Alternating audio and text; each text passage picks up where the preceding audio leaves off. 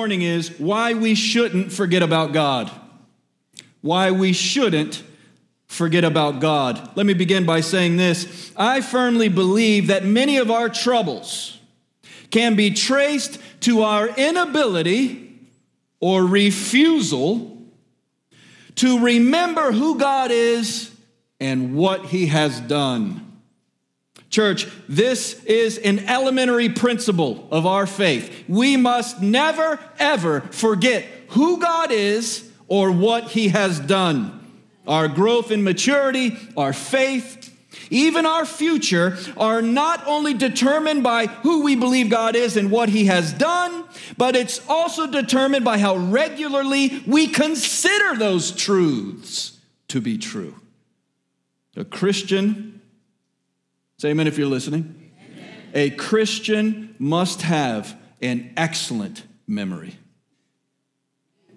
In his excellent treatise on logic, Isaac Watts says this: the mind is ready to allow many things to slip unless some pains and labor be taken to fix them upon the memory. Lord, if ever anything were true, that is true. We must take pains, serious steps of conviction to solidify in our memory those things which would so quickly slip, but are so important. In that sense, many of our convictions are closely connected to our memories. What we remember or choose to remember informs our convictions and presses us in one direction or the other. And this is also true of our Christian faith. We are called and commanded to remember, or sometimes negatively, we are called and commanded not to forget. So without any further ado, let me share with you this morning from Deuteronomy chapter 8 why we shouldn't forget about God. First, we shouldn't forget about God because He delivers. Say amen. Amen. We shouldn't forget about God because He delivers. This is found in Deuteronomy 8, verses 1 through 4. Very quickly, look at the text if you would. The whole commandment that I commanded you today, you shall be careful to do, that you may live and multiply and go in and possess the land that the Lord swore to give to your fathers, and you shall remember. You shall what? Remember the whole way that the Lord your God has led you these 40 years in the wilderness, that He might humble you, testing you, know what was in your heart, whether you would keep His commandments or not. The central and most important act of redemption in the entire Old Testament is the Exodus. It is the pivotal redemptive moment in the Old Testament. It is so profound, it is so magnanimous that throughout the Bible, we are completely referred back to that event. To be reminded. To be what? Reminded of that amazing moment when God delivered His people from slavery, out of the house of bondage, from the land of Egypt, to fulfill His covenant to Abraham and Isaac and Jacob, to give His people a blessing, a place to worship Him, and a place to live, might I say, without apology, richly. A place to live richly. Well, don't take it from me alone. Let me give to you a handful of references that will give to you a predicate for this idea. In Deuteronomy alone, chapter 5, verse 15, we see this scripture: you shall remember that you were a slave in the land of Egypt, and the Lord your God brought you out with a mighty hand and an outstretched arm. In Deuteronomy chapter 7, verse 8, similarly, it says, the Lord has brought you out with a mighty hand and redeemed you from the house of slavery and from the hand of Pharaoh, king of Egypt. But these aren't the only references that take place in way of reminder. We have other reminders later in the Old Testament, years after Deuteronomy was written, and yet in the same trajectory or history of Israel. For example, Hosea chapter 11, verse 1. In Hosea chapter 11, verse 1, God says through the prophet Hosea, when Israel was a child, I loved him, and out of Egypt I called my son. And yet, in some way, God wants to remind his people that his salvation and deliverance aren't only relegated to the past. Let me say that again. God wants to remind his people, as often as he emphasizes what he has done in the past, that his redemptive power is not only relegated to the past. Let me share with you Isaiah 43, verses 18 and 19. There, God says to his people, remember not the former things. Oh, we have all of these commands to remember and not to forget, and yet we come to this place in Isaiah chapter 43, which says, don't remember, but remember not. Remember not the former things, nor consider the things of old. Behold, God says, I'm doing a what? A new thing. I'm going to do a new thing. Now it springs forth. Can you perceive it? I will make in the wilderness a way and rivers in the desert. Interestingly enough, two things that seem to contradict each other can be simultaneously true. God can tell us to remember and not to forget historical events of redemption, because they inform our convictions and inform our faith. But simultaneously, church, we can't be so reliant upon the historical acts of God that we ignore and neglect the potential acts of God in the present.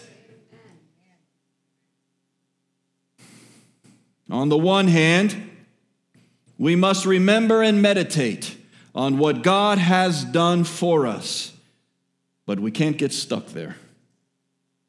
On the other hand, how can we have an expectation of God doing something in the present or in the future if we're ignorant of what he's done in the past miraculously? I wonder, I'm going to say something to you, and I want you to receive this. I wonder how many of you are living life with awareness minus expectation.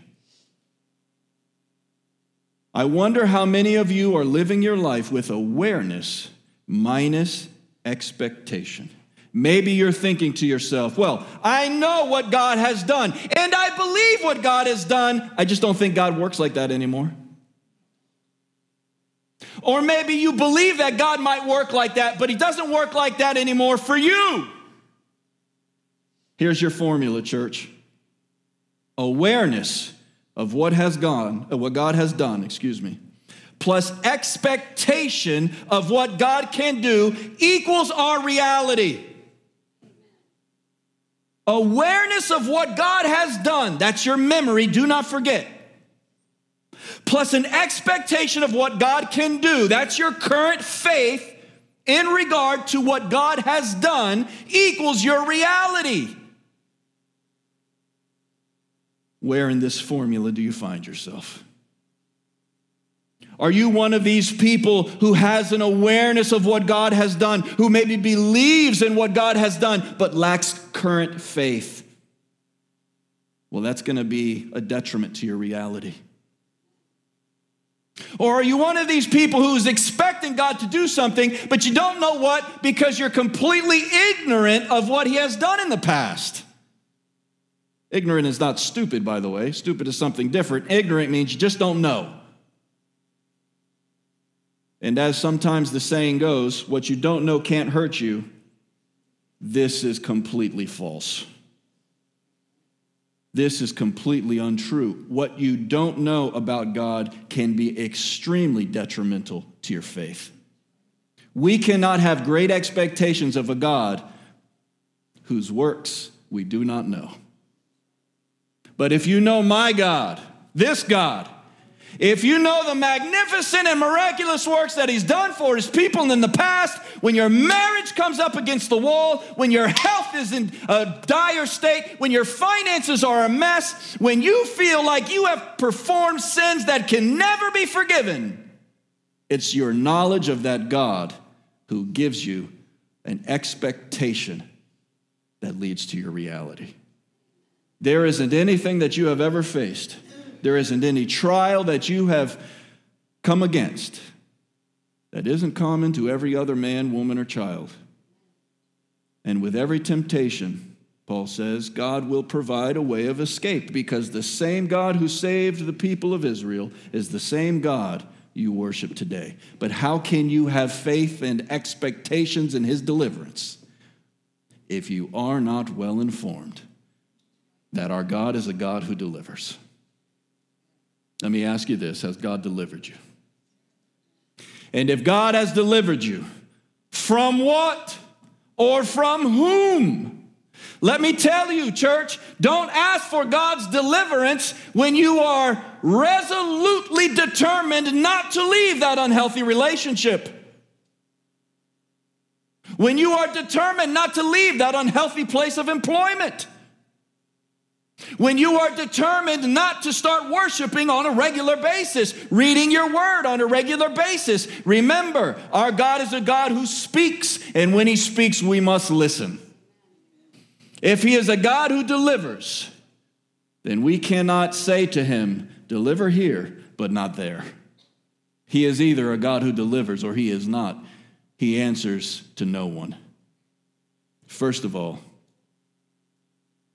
we shouldn't forget about God, because our God is a God who delivers. But secondly, we shouldn't forget about God because our God is a God who disciplines. This point is demonstrated to us in two ways in Deuteronomy chapter 8. I'm going to share those points with you. First of all, it's demonstrated in God's parental care of his people. It's demonstrated in God's parental care of his people. Let's read these beautiful verses together. It starts with, know then in your heart. Know then in your heart. This is verse 5. Know then in your heart that as a man disciplines his son, the Lord your God disciplines you. So you shall keep the commandments of the Lord your God by walking in his ways and by fearing him. For the Lord your God is bringing you into the good land, a land of brooks of water, fountains and springs flowing out of the valleys and hills, a land of wheat and barley, of vines and fig trees and pomegranates, a land of olive trees and honey, a land in which you will eat bread, love the carbs, without scarcity, lots of bread. Who doesn't like bread? In which you will lack what? Nothing. You will lack nothing. Not only will you not lack nothing, but he says, a land whose stones are iron and out of whose hills you will dig copper. You shall eat and be full. And you shall bless the Lord your God for the good land he has given you. In this text, Deuteronomy 8, 5 through 10, we see that God is likened unto a father. This shouldn't be too wild of a surprise for us, because even those of us who became Christians with no familiarity at all of the Old Testament come very quickly to an important teaching within Christendom. And it's found in Matthew chapter 6. Our Lord Jesus says, when you pray, pray something like this: Our Father who is in heaven, hallowed be your name. We learn very quickly in the infancy of our Christianity that God is not only holy and righteous and apart from all things, but that he's also intimately aware and acquainted with us. He's our Father. God help us to keep that balance of holy Father. He should never be so holy that he isn't approachable, and he should never be so Father that he's chummy and we forget how holy he is. May God help us to remember that he is not only the Holy Father, but that he's the Holy Father. We learn the parental side of God's character and attributes lead to discipline, not punishment. We say this again. You say it with me. Not punishment, but discipline. Those two things are not synonyms. Those are not synonymous ideas. Punishment is, I'm going to get back at you and you're going to pay. Discipline says, I'm going to correct you so that you understand the difference between right and wrong. Those two things are very different, church. Not punishment, but discipline. And God was testing his people, helping them understand the importance of these things. And I want you to understand this. He was helping them understand this on their way to blessings and righteousness. I want to share a handful of verses with you. Proverbs chapter 3, verses 11 and 12. Proverbs 3, verses 11 and 12, it says, my son or my daughter, either one. This is a man writing to a young man, so that's why it's written in the masculine. My son, do not despise the Lord's discipline or be weary of his reproof, for the Lord reproves him whom he loves, just like a father, the son in whom he delights. Psalm 94, verse 12. Psalm 94, verse 12 says, blessed is the man. What is this man? Blessed. Blessed is the man whom you discipline, O Lord, and whom you teach out of your law to give him rest from days of trouble. This principle is even echoed in the book of Hebrews, Hebrews chapter 12, verses 7 and 8. The author of Hebrews writes this, it is for discipline that you have to endure. God is treating you like sons. What son is there whom the Father does not discipline? If you are left without discipline, in which we all have participated, then you are illegitimate children and not sons. One of the greatest problems that we have in our church, capital C church, one of the greatest problems that we have in our church is Christian people who love Jesus and assume that somehow the discipline and instruction of the Lord is just going to rub off on them and to their kids to such an extent that their children grow up in the church and go to college, and 5 minutes after they're in college, they have forsaken the faith. They have not been raised in the faith, they've been raised in proximity to the faith. Those are not the same thing. Being raised in the proximity of the faith and being raised in the faith are not the same thing, and let me tell you why. When we go through the Bible, there are expectations of God on his people, and as parents say amen, God is placing upon you the responsibility to take expectations and place them on your children. If you don't take expectations from God and place them on your children, then your children will have no appreciation for boundaries in their life, and they will make everyone around them sorry to be in a relationship with them. A boundaryless person is a dangerous person. A person who does not understand the difference between wrong and right is a dangerous person, an unsafe person. A person who cannot appreciate that is yours and this is mine is a dangerous person. A person like that says things like this, why do they have that and I don't, God? A person like that does wrong and doesn't want correction or any sort of consequence. But when they see someone else do wrong, they want to give them twice the amount of consequence that they should endure. Someone without boundaries is a person with whom you should have no relationship at all whatsoever. But the church is responsible for creating some of these people. The church is responsible for creating some of these people because they have been taught somehow, some way, whether by podcast or YouTube or radio or some church in their past, that discipline is hurtful and harmful. Well, from what I'm reading in Deuteronomy chapter 8, it's exactly the opposite. Discipline is a necessity placed upon all parents, modeled by God himself. Now, what I want you to note is that the discipline preceded the rich blessing. Did you get that? The discipline preceded the rich blessing. If you want your children to inherit a life of peace and multitudinous blessing and riches, then discipline them when you're young. If you don't discipline your children when they're young, don't bother when they're 12 or 13, you've already missed the boat. At this point now, you're trying to do corrective actions, and you're only trying to save what you failed to do years ago. Now, when I say discipline, I don't mean beat. That's a perversion of your thinking. Everyone's discipline is different. Sometimes if you give your kid the side eye, they immediately break down crying and apologize.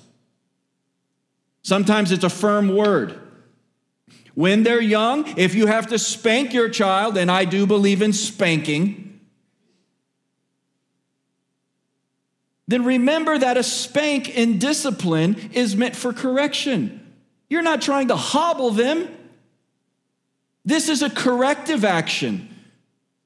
This is not you as a tyrant beating some slave. This is a loving parent correcting a child who is loved, but needs to understand the consequences of decisions and actions. And if they don't learn it in your home, they're not going to learn it out there.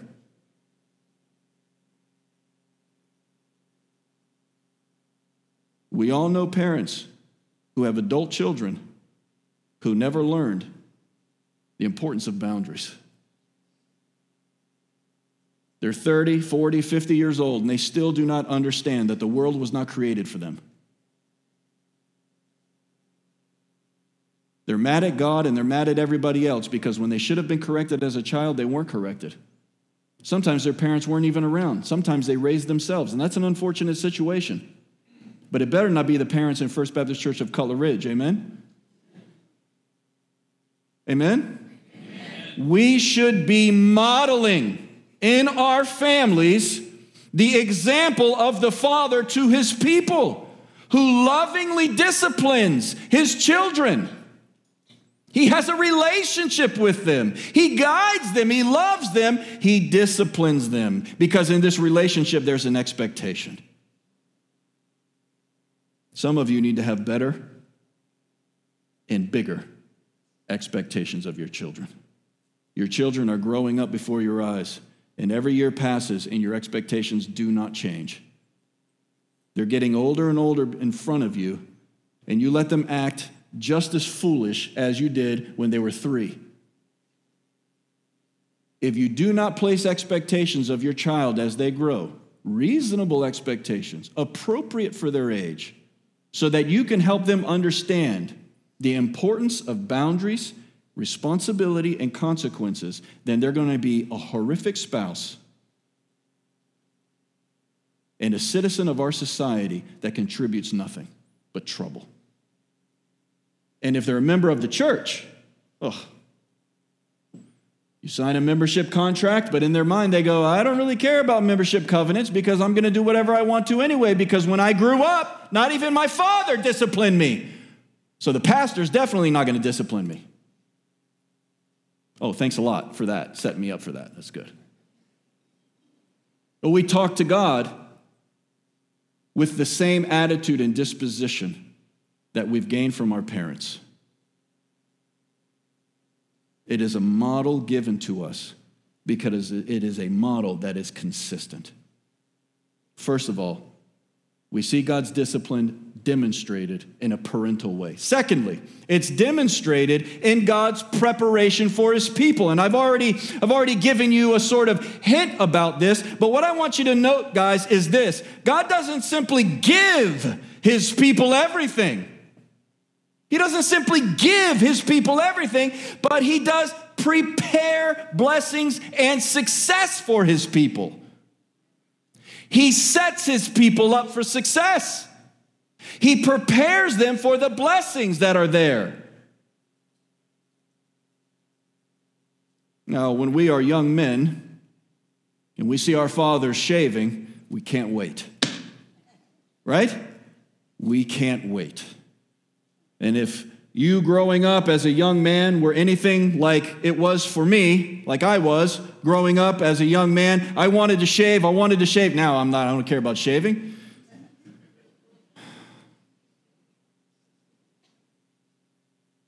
But I wanted to shave, so when my dad shaved, he gave me a razor handle without a razor.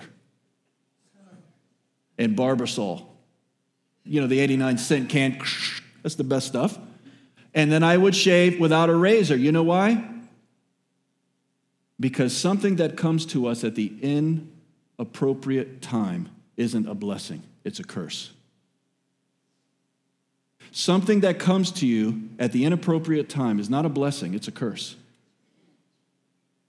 A young man may want to shave, but a razor in his hand at the inappropriate time will not only not shave him, it could cut his face to pieces.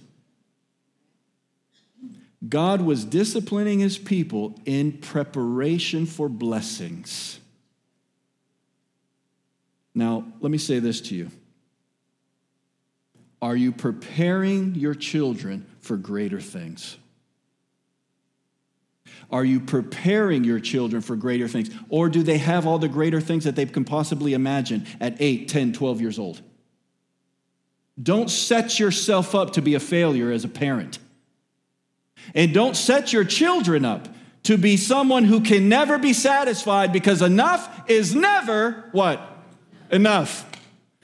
It's got to be more, and it's got to be now.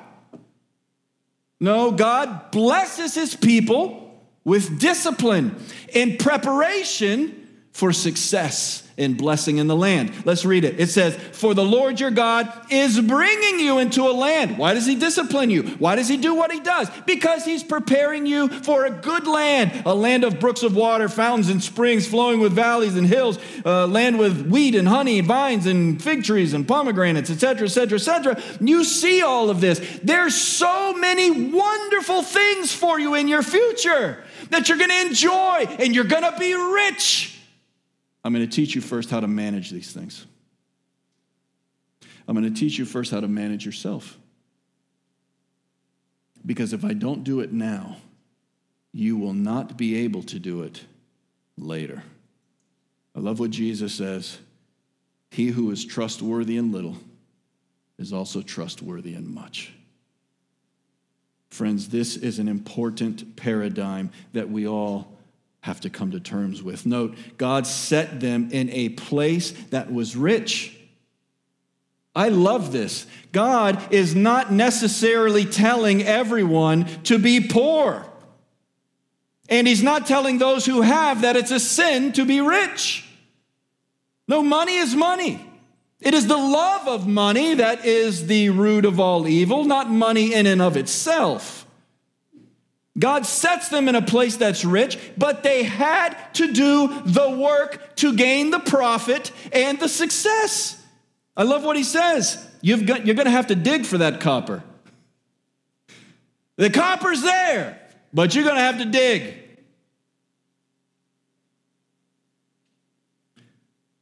There's nothing wrong with the kids doing chores in the house. They do that as a member of the family. They should have some responsibilities in the home, because that is part of the blessing. All the things that you enjoy in this house, yes, okay, you contribute to that as a member of the family. God has prepared his people, but he didn't simply give them whatever they wanted or whatever they needed. He disciplined them. He set them up for success. And listen to this. Work is a part of our creative design. That's part of what discipline includes. Discipline is not only you spoke back to your mother, or you yelled at me, or you brought home these grades, whatever the case is. Whatever infraction happens in your house. Discipline is not just about that. Discipline is about taking things that are good and shaping them and steering them toward the direction you want them to be in 5 years from now. Work is an important part of our creative design, and if we're not working, then we're compromising God's design for man and for woman. God set his people up for success. Let me say that again. God set his people up for success. Now, how does this translate into parental obligations? Let me say this. If you aren't putting your child to bed at a reasonable time, you're failing as a parent. If your kid is always tired, you need to make an adjustment to the schedule. Your child is relying on you, mom, dad. Your child is relying on you to discipline them to a boundary, which says, you're 8 years old. You're in bed by 9 o'clock asleep. Not arguing with me at 9:30. And every time you get out of the bed and come wandering down the house, I'll kiss you and put you back to bed and start taking those things that you find so valuable from you so that you understand at 9 o'clock, this is not a conversation. You're asleep at 9 o'clock. This is not because I'm mad at you. This is because you're young and you're growing. I want you to be healthy and strong, and your body requires rest. If you allow your kids to stay up, guess what they're going to do? Stay up. It is not a negotiation, parents. This is something that is your responsibility to enact. Your kids don't know any better. They'll play video games till 1 o'clock in the morning. They'll watch their favorite whatever they're watching, Stranger Things, until whatever hour in the morning. Because they're enjoying it, and the blue light is stirring their brain, and the dopamine is firing, and their poor little brains are not developing properly because you're not enforcing healthy boundaries. It's not their fault, it's your fault. God disciplines his people just like a father. Mom, dad, you need to discipline your children and follow the model God gives. Now it's all relative. I'm going to use my daughter Sarah as an example again. At a certain point in time, Hannah goes, I'm done. She's done. In the morning, she wakes up and she's ready. Sarah is a night owl. Sarah will stay up for 3 days. Sometimes I've made an issue. She does her Bible reading, for example, it's like 11 o'clock at night, 11:30 at night. That's Sarah. Everybody's child is different. We have 2 amazing, perfect kids. What's so funny? We have 2 amazing, perfect kids. They're different. They're different. Don't raise your kids like my kids. Raise your kids as the people God made them. That requires wisdom on your part. Okay? So your discipline is part and parcel of that. Put your kids to bed. Secondly, feed your children. We have people, and I'm the pastor of this church in conjunction with the school, so I have to behave myself sometimes, right? But we have kids, thank you. We have kids who jump out of their cars with a handful of gummy bears for breakfast in the morning. This is an insult. That's not setting your children up for success. That's setting your children up for diabetes. By 10 o'clock, they're crashing. They can't focus because they're on a sugar high, and then they're back down. No wonder we're struggling with so many kids who are on some sort of spectrum or dealing with ADD because their diet is horrible. Absolutely horrible. Feed your kids healthy. By a certain time in the evening, they need to have had dinner, and that's it. Dinner is done.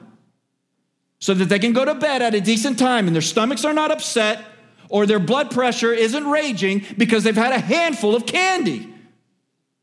Feed your kids healthy dinners, lunches, and breakfasts.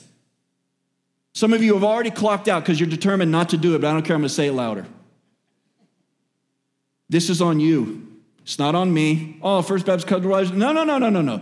You're the mother. You're the father. Take the initiative to set your children up for success. Some of you have got to come to the awareness that the failure of success in your children's lives has little to do with them and a lot to do with you. You want them to get good grades? Sit down with them. Read with them. Make time for them. Feed them good food so that their bodies are healthy. Make sure they get the rest that is required for them. That doesn't include a belt, a chancleta, or the corner. But that does qualify as discipline. You know why we don't do it? Because it requires work. It requires work on our part. It requires time management on our part. And sometimes we fail at that because our parents failed us. Now, that's a counseling session for another time.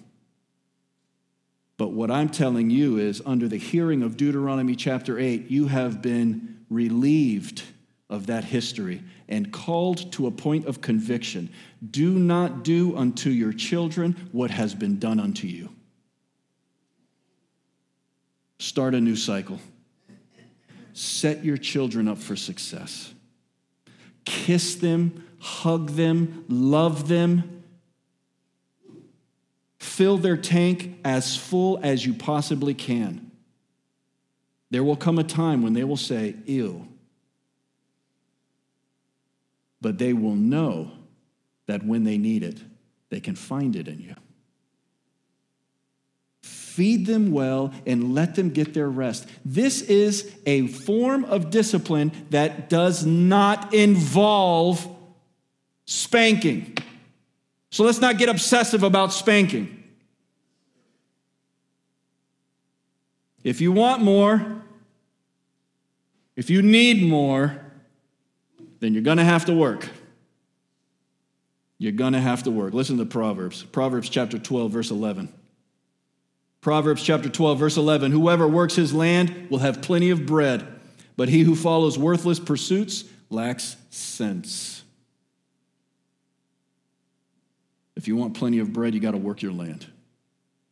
If you want your kids to be successful, you've got to work your land.